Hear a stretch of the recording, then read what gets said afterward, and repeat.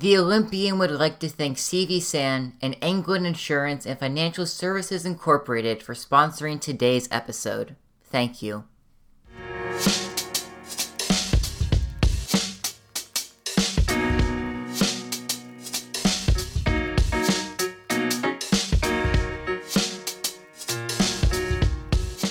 Hi, and welcome to the very first episode of The Trojan Horse, the new podcast where the Olympian brings the news to you. I am Drew Paxman, the media editor for The Olympian, and we have a stacked episode for you today. First up, you'll hear my interview with college and career counselor Allison Zuckerbrow, who gives advice to seniors going through the college application process. Then, you'll hear all there is to know about the new bell schedule in Maya Wan's interview with assistant principal Kevin Baker, which is followed by Melissa Busarak's interview with Marion Meadows about the importance of sleep for teenagers.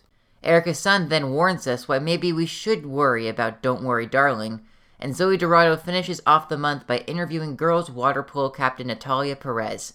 I hope you enjoy.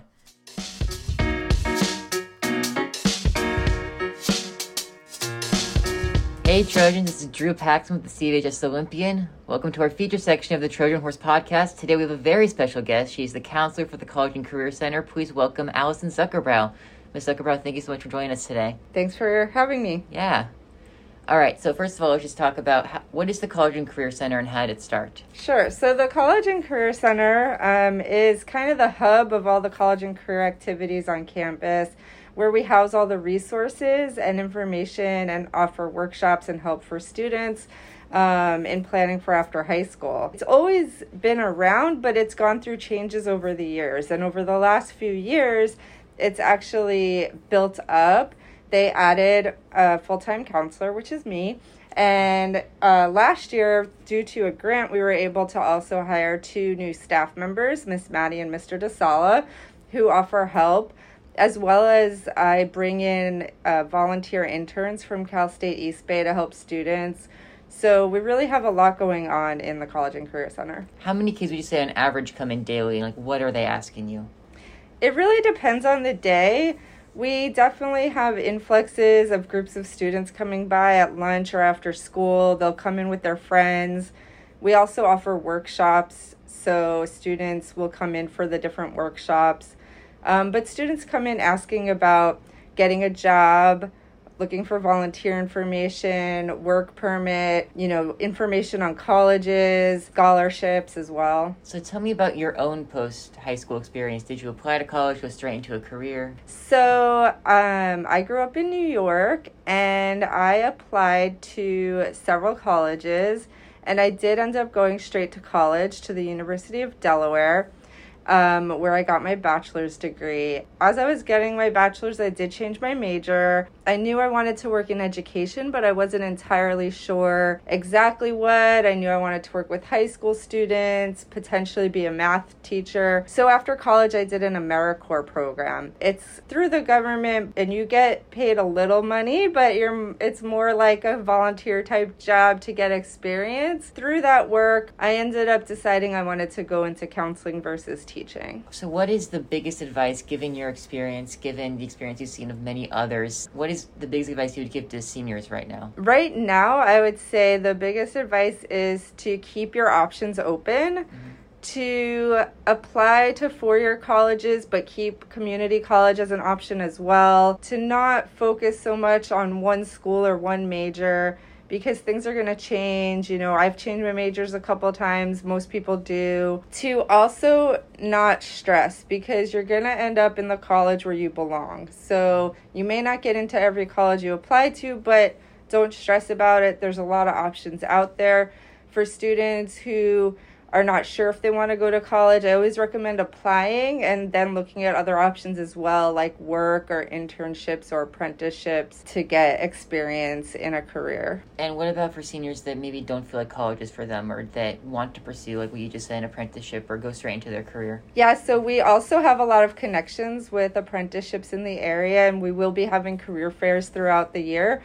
So seniors should definitely talk to us about different options. There's definitely a lot of things they can do if they don't want to go to college. What about juniors or any underclassmen as well? For juniors and sophomores, they should just start exploring what's out there, thinking of doing career assessments. A lot of sophomore English classes do that in class. Doing different career assessments, and then just visiting colleges to see what they're like. Also interviewing people about careers. Talk to your parents, your friends, your aunts, your uncles to learn about different things that are out there, and take advantage of the college and career fairs that we have here on campus. Speaking of which, that's an event going on in the College and Career Center. Where are some other events going on? And can you explain further what a career or college fair is? At least once a year, we have a college fair in the quad, as well as on a separate day, a career fair in the quad at lunch.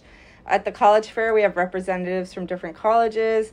And then at the career fair, we bring in different careers and apprenticeships so students can learn what's out there and what's available. In addition, we bring career speakers in throughout the year, and we also bring college speakers in. So in October, we're going to have speakers from the University of Oregon, Johns Hopkins, UC Santa Barbara, among other schools. And then we also offer a lot of workshops on career skills such as resume writing, applying to jobs, figuring out what you want to do in the future, and also college workshops. So in October, we'll have a lot of workshops for seniors working on their application walkthroughs, and then we'll start getting into financial aid as well. And we have our big Cash for College night coming up at the end of October for students to get help with their financial aid applications. Well, thank you so much, Ms. Zuckerbrow, for having us today. Yeah, thank you, and hope to see everyone in the College and Career Center.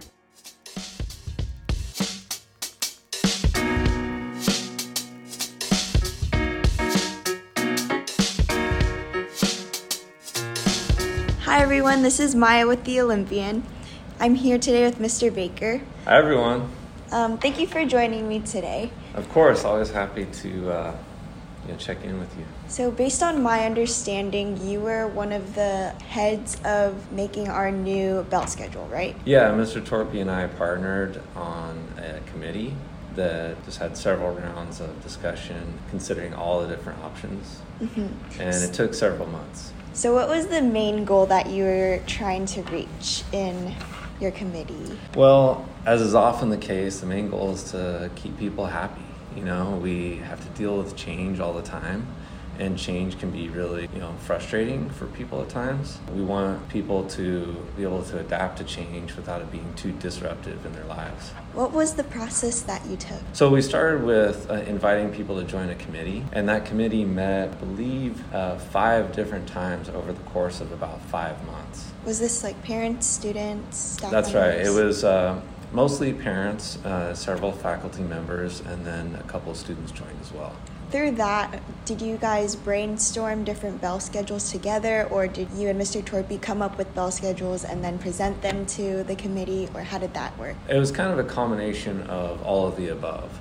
So I researched some other bell schedules that were already in operation in neighboring schools that started at 8:30. Some of the committee members also looked around and found schedules that they were aware of. And then the committee work really started to focus more on community outreach and surveying all the different people that were going to be affected by these schedules to really see what our community felt about what was going to be best to make these changes. And were there any bumps in the road along the way, or what were the biggest challenges that you had? Yeah, there were a lot of really interesting conversations around people that, for all the best intentions, wanted to, use this moment of change as an opportunity to do something maybe a little more innovative. And so there were different people that advocated strongly for different sorts of innovative bell schedules that could have been great, could have been taking the school in a whole new direction with our instructional approach or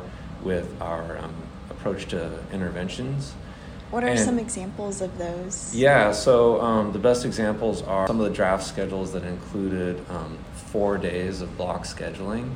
You might have seen that. You might have seen those in the surveys. There were people that thought that block scheduling was just easier to manage with only 3 classes per day. I get a sore butt whenever there's a block schedule, so it's a good thing we didn't get one of those. Yeah, so that was really a perfect example of something where there was an instructional component that could be really valuable to a lot of different teachers. Science teachers love to do labs on block scheduling and so forth. There was also a lot of people feeling like, wow, that's a lot of time sitting instead of moving around. Through the surveys and through our discussion with the committee, it became apparent that really just having 2 block days per week was kind of a happy medium between having too many blocks or no blocks at all. And so we kind of settled on our existing schedule with Tuesdays and Wednesdays being blocks. So as of time release for the end of the day, was there a cutoff time that everyone was like, no, it shouldn't be later than this? The 2 things that pretty much everyone was agreed upon was that we're not going to let go of the nutritional break in the morning. People really valued having that 15 minutes of time to go get a snack and just take a break. And the other thing was not being in school until 3:50 or later. People didn't even want to be in school until 3:40. Can you tell me a little bit about why you guys decided to have 0 periods last an hour and then on Tuesdays 30 minutes? Yeah, that has to do with the teacher's contract. Teachers that have 0 period can't have 6th period because that would be too long of a work day. Because they do have 5th period on Tuesdays, that means that if they started at 7:24 and went all the way to the end of 3:20, that would be just a little bit too much of their contractual workday. And so we had to make the Tuesday 0 period shorter. But that wasn't there last year, right? Or is No. it because we got released earlier? Yeah, because if you get out at 2:29 like we did last year, then that's fine within the teacher's contract. Okay. But teaching all the way till 3:20 when you start at 7:24 is longer than the usual 7.5 hours. I didn't know that. That's interesting. Yeah, a lot of people ask that question. It's a little bit challenging to explain, but that's the reason for it. Yeah.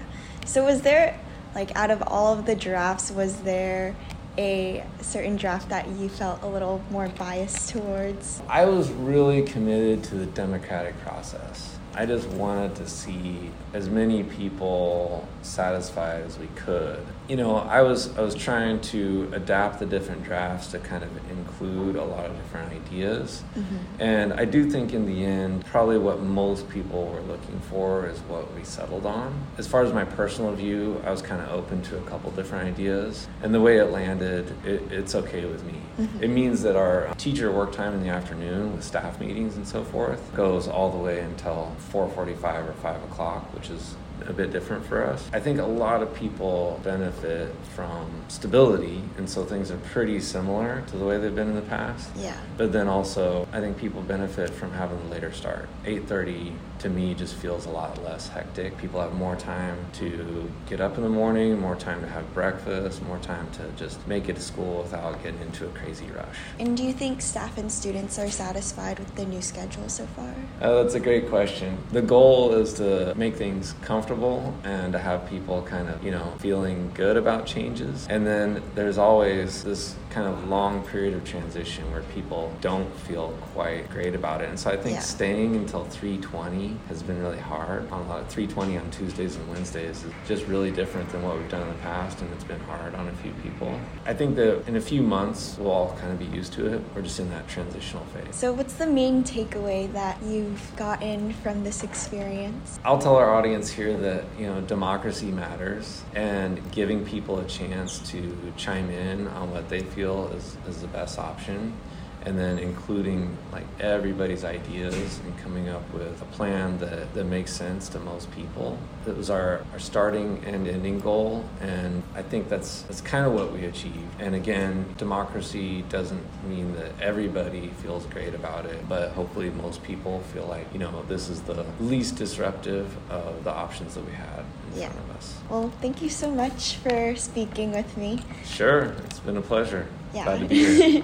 Maintaining reliable wastewater pipelines and facilities is everyone's responsibility. They are simple actions we can all take to make sure that our wastewater system works. Pastor Valley Sanitary District wants to remind you to do your part to prevent sewer blockages by only flossing the 3 P's: pee, poop, and toilet paper, never flossing wipes, and not putting fats, oils, and grease down the drain. Together we can do our part to keep our sewage lines clean and functional. For more information, visit cvsan.org/wastewater.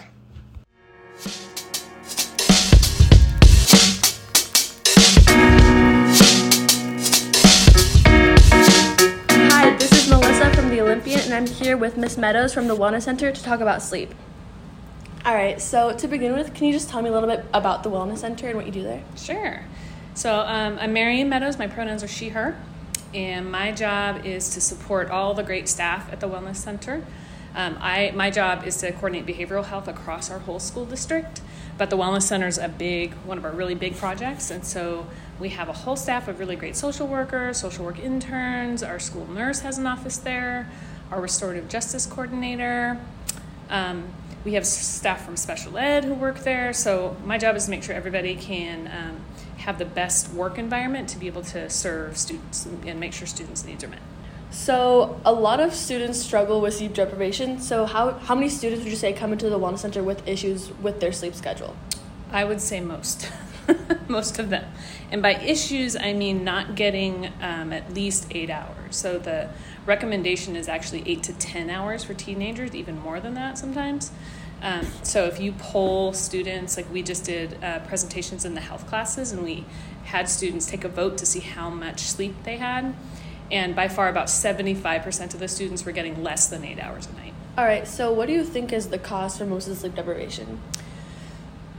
Well, let's start with the changing teenage brain. So when teenagers hit a certain level of development, certain age, and it's usually puberty, but it tends to affect older teenagers, so the high school age, right? Their teenage brains kind of shift, so their brain activity actually picks up later in the night. And so they need more sleep, which basically means they need a little bit more time in the morning. So that is one of the main causes, is actually pretty natural, right? It's their just brains changing and being able to be a little bit more active at nighttime. If you combine that with stuff like electronics, in my day, and I'm old now, it was just TV. But if I stayed up really late watching TV, my brain needed more time to shut down at night. But now it's easy to be gaming, to be on your phone, to be getting lots of visual stimulation. And so that actually takes about 30 minutes to an hour to calm your brain down after that. So if you try to sleep, if you look at your phone, last thing you look at your phone and you put it down, your brain isn't going to just fall asleep. It takes longer to do that. So devices, electronics definitely have an impact on that. Was sleep like one of the goals of the new schedule? That's a great question. Yes, it was state legislation that was passed based on that, what I was talking about, the brain development of teenagers, that teenagers tend to have more activity at night and need more sleep in the morning. So it was a statewide law that bought teenagers some time in the morning. Right. Now, I'm not sure if teenagers are actually sleeping more. I would love to know from the student body if because of this change you guys are actually sleeping more. Are you sleeping more? I'm gonna say so. Right. So it's an interesting piece to think about. All right. So you don't know if it's helping or not? I don't know yet. I definitely want to see the statistics, but based on our polls of just the 9th graders, they're definitely still not getting enough sleep. All right. And then how do you think we can work on getting more sleep? Well, something like I was mentioning, the electronics, is just giving yourself more time to calm your brain down. So if you're gonna be on your phone, try to give yourself 30 minutes to an hour off your phone or off TV or off video games before you go to sleep. So if you're gonna try to sleep at 10, that means you got to be off all the devices at 9 or 9:30. Then your sleep is actually better and you'll actually feel more rested.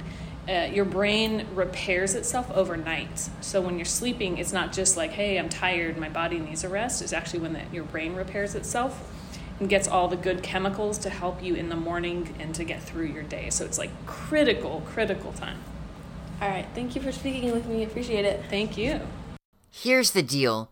When you go with State Farm, you get a local agent that can deliver good neighbor service at surprisingly great rates. Pick the right team.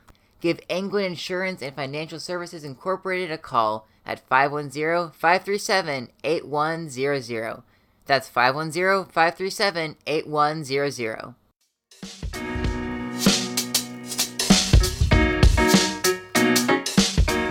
Alice Chambers is your all-American wife. She's in marital bliss with her husband Jack. She has a loveliest of wife friends. And oh, I almost forgot.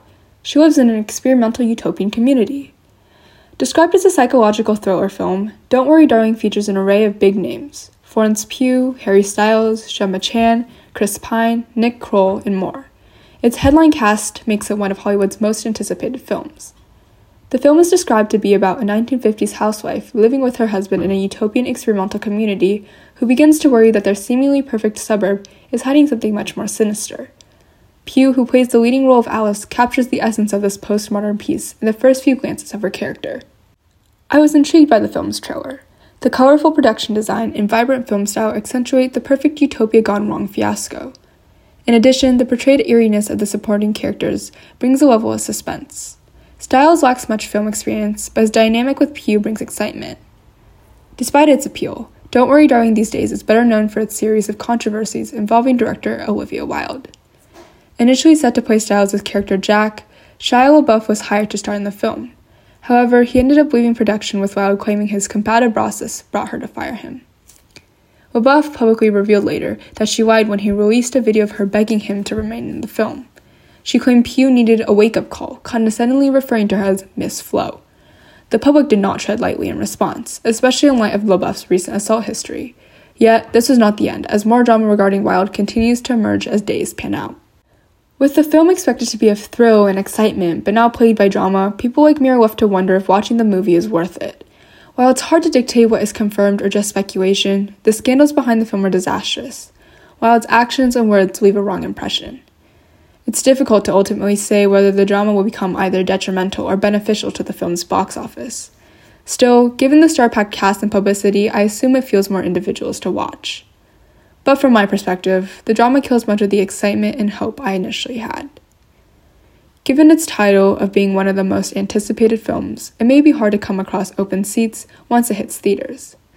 But don't worry, darling. You can have mine.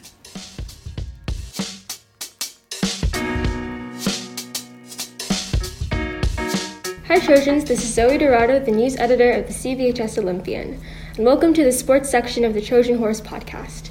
I'm here today with Natalia Perez, the captain of the varsity girls water polo team. Natalia, how are you doing today? I'm good, how are you? I'm good. So my first question is, when and why did you start water polo? So I started water polo, I want to say the summer before my freshman year. That was my first time ever getting introduced. I started it just because I was over swimming and I didn't like back and forth regular competition swim, so I decided to try something new, which was water polo, which I got introduced by one of my friends. And what are the basic rules of water polo for those just listening? So some basic rules, it's kind of like we're swimming back and forth, so it's like turnovers like basketball. There's also no touching the bottom of the pool, so we're basically treading water the whole time. Same rules go for like balls, like you can't shoot at certain points in the water, like around, like we have like cones that tells us kind of like our lines in the pool. There's fouls, there's also kickouts when you're too aggressive, and then there's just like a regular goal, a goal is 1 point and everything like that. And what is your winning record for the team? So we are currently 4-0. We've won four league games, so it's pretty exciting for the team. Nice, that's very cool. And what has been the highlight of this season so far? I want to say the highlight of our season was probably our Piedmont game, which we just played this week. It was a really close game. We were losing the first half of the game, and then our girls came back and we scored and we beat them by 2 points. So it was like 10-8, I want to say. And how does it feel to be team captain? To be team captain, it honestly feels pretty rewarding just because since I was a freshman, I've been on varsity and I've seen these girls, like the older girls, like as captains, and it just made me want to work hard. So it's kind of rewarding to just to be captain and to help lead our team. And are there any important games coming up for people to watch out for? We do have our senior night against Berkeley, which is an exciting game. That's going to be on October 11th on a Tuesday at 6:30. And then we also have a game next week against Encinal. That's probably one of their hardest games because they're top in the league. I believe it's on a Tuesday as well. But those are the two most important games before NCS championships and stuff like that. Is there anything else you'd like to add? Just that if you're interested in joining the water polo team, if you're a freshman, sophomore, junior, senior, I say go for it. It's an experience that you'll never be able to find anywhere else. But that's it. Thank you, Natalia. Yeah, of course. Thank you.